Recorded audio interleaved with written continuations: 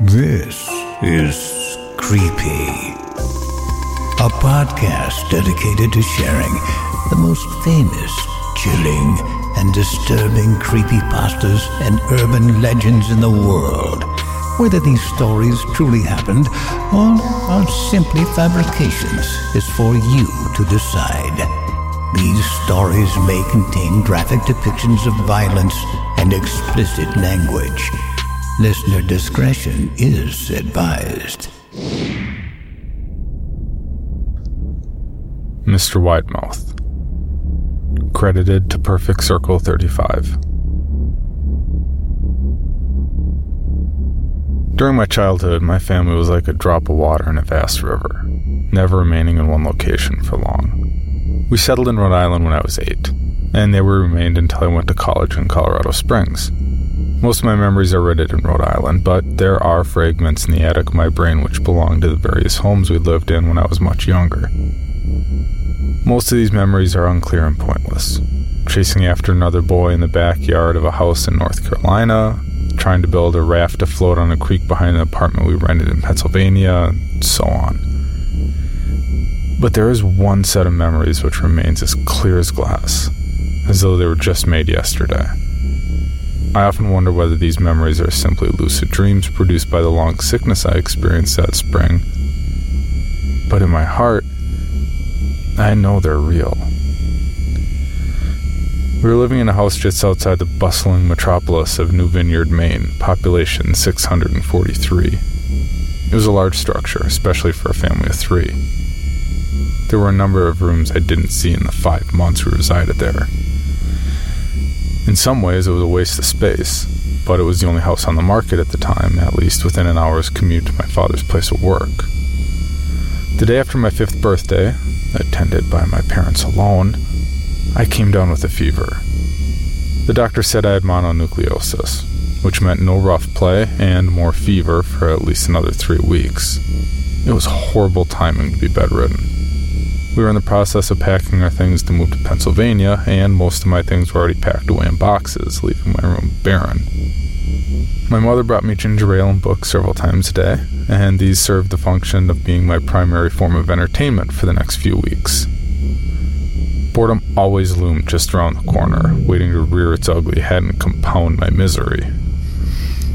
I don't exactly remember how I met Mr. Widemouth. I think it was about a week after I was diagnosed with mono.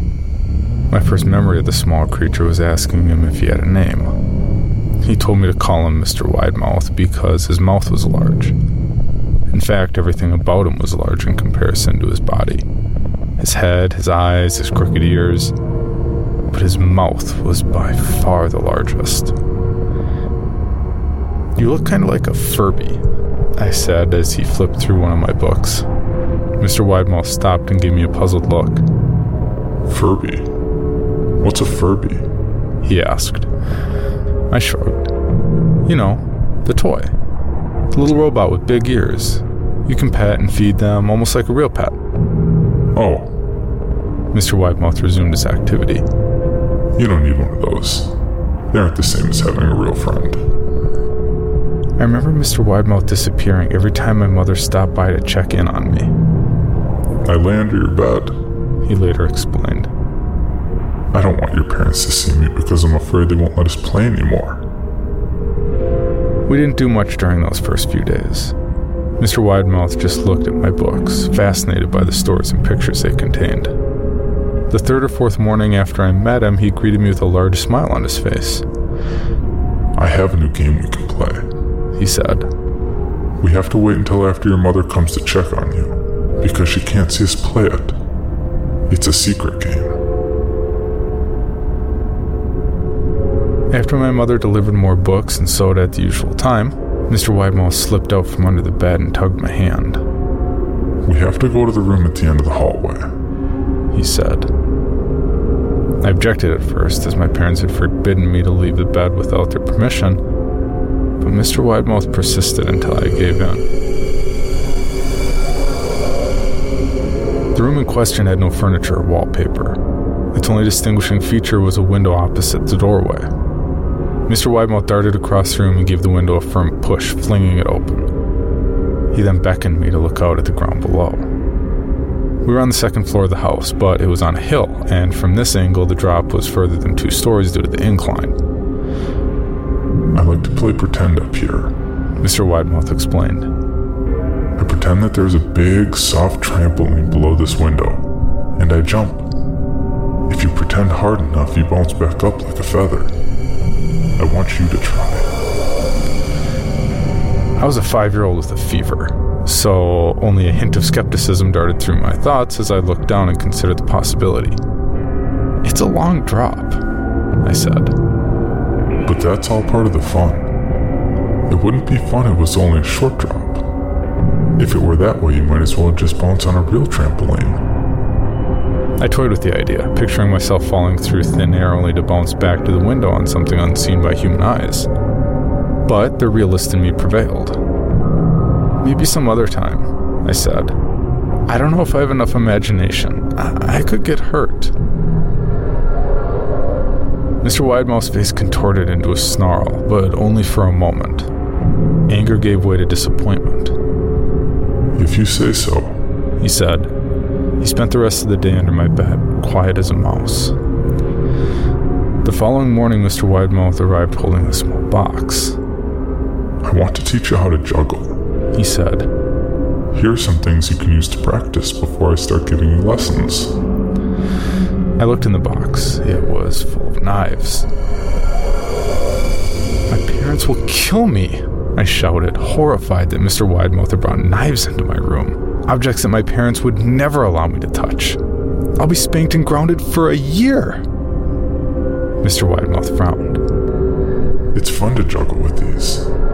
I want you to try it. I pushed the box away. I can't. I'll get in trouble.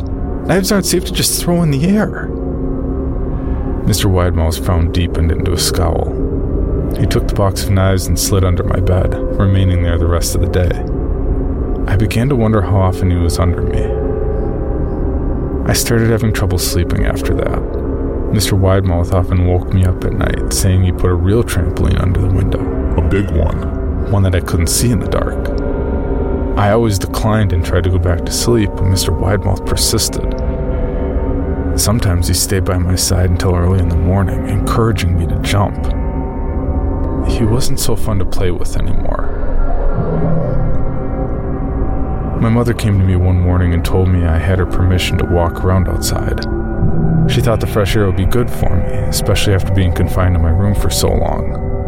Ecstatic, I put on my shoes and trotted out the back porch, yearning for the feeling of sun on my face. Mr. Widemouth was waiting for me. I have something I want you to see, he said. I must have given him a weird look because he then said, It's safe. I promise.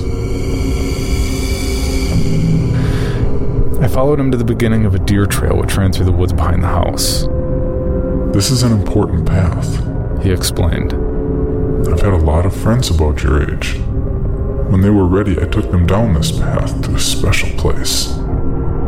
You aren't ready yet, but one day, I hope to take you there. I returned to the house wondering what kind of place lay beyond that trail. 2 weeks after I met Mr. Widemouth, the last load of our things had been packed into a moving truck. I would be in the cab of that truck sitting next to my father for the long drive to Pennsylvania. I considered telling Mr. Widemouth that I would be leaving. But even at 5 years old, I was beginning to suspect that perhaps the creature's intentions were not to my benefit. Despite what he said otherwise. For this reason, I decided to keep my departure a secret. My father and I were in the truck at 4 a.m. He was hoping to make it to Pennsylvania by lunchtime tomorrow with the help of an endless supply of coffee and a 6-pack of energy drinks. He seemed more like a man who was about to run a marathon rather than one who was about to spend 2 days sitting still. Early enough for you? My father asked with a hint of sympathy. I nodded and placed my head against the window, hoping for some sleep before the sun came up. I felt my father's hand on my shoulder. This is the last move, son. I promise. I know it's hard for you, as sick as you've been. Once Daddy gets promoted, we can settle down and you can make friends. I opened my eyes as we backed out of the driveway. I saw Mr. Widemouth's silhouette in my bedroom window. He stood motionless until the truck was about to turn onto the main road. He gave a pitiful little goodbye wave, steak knife in hand. I didn't wave back. Years later, I returned in the vineyard. The piece of land our house stood upon was empty except for the foundation, as the house burned down a few years after my family left. Out of curiosity, I followed the deer trail that Mr. Widemouth had shown me.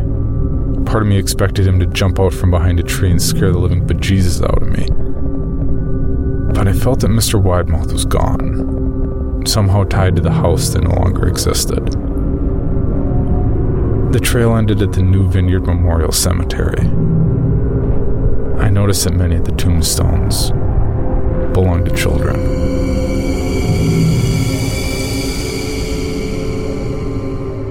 This episode of Creepy is presented by Season 2 of The Winnebago Warrior, The Tales of John Waynaby. Howdy, folks. Pull up an ear whilst I spin you a tale. Don't worry, this ain't the same old tale I told you last time.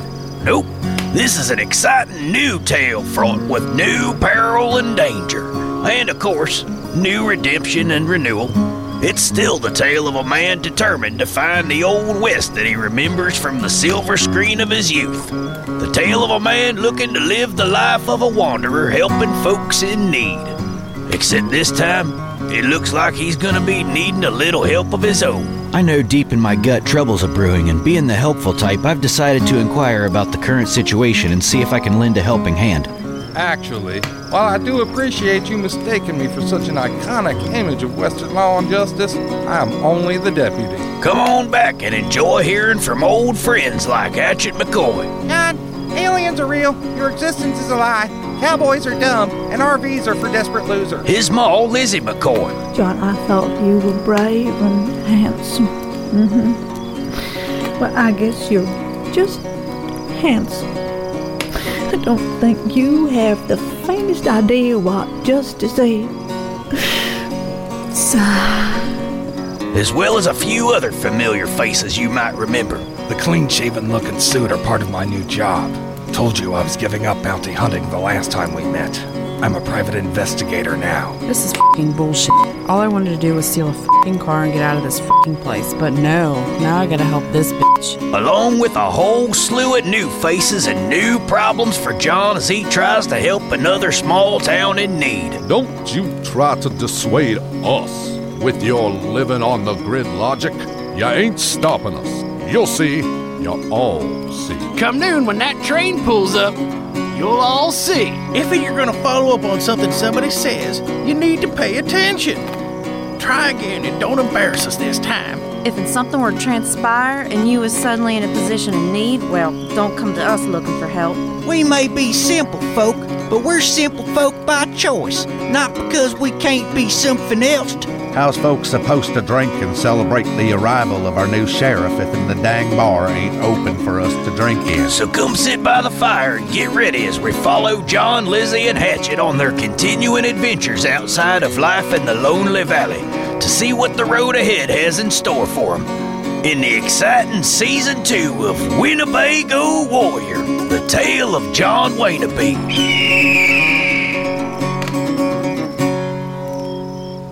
For more information, including pictures and videos of the stories told on this podcast, or to suggest stories for future episodes, please visit us at CreepyPod on Twitter, Instagram, and Facebook, or email us at creepypod@gmail.com.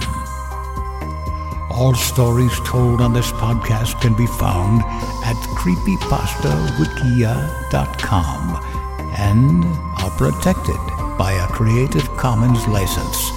Some rights reserved unless otherwise stated.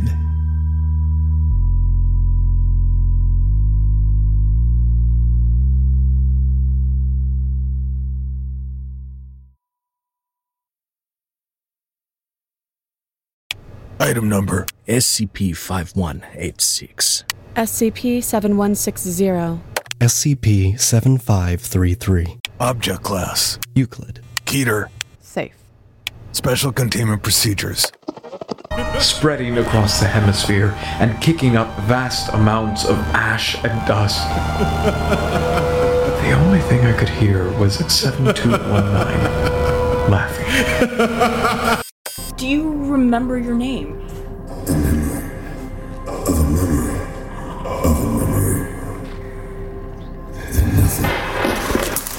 Heartland Counseling. Appointment update. I feel them again. Heartland Counseling. Appointment update. They're in my ears! Heartland Counseling. Appointment update. Nobody understands! SCP Archives is a weekly fiction podcast. Each episode, we dive into the strange, the unknown, and the... Find us on Apple Podcasts, Spotify, or at scparchives.com.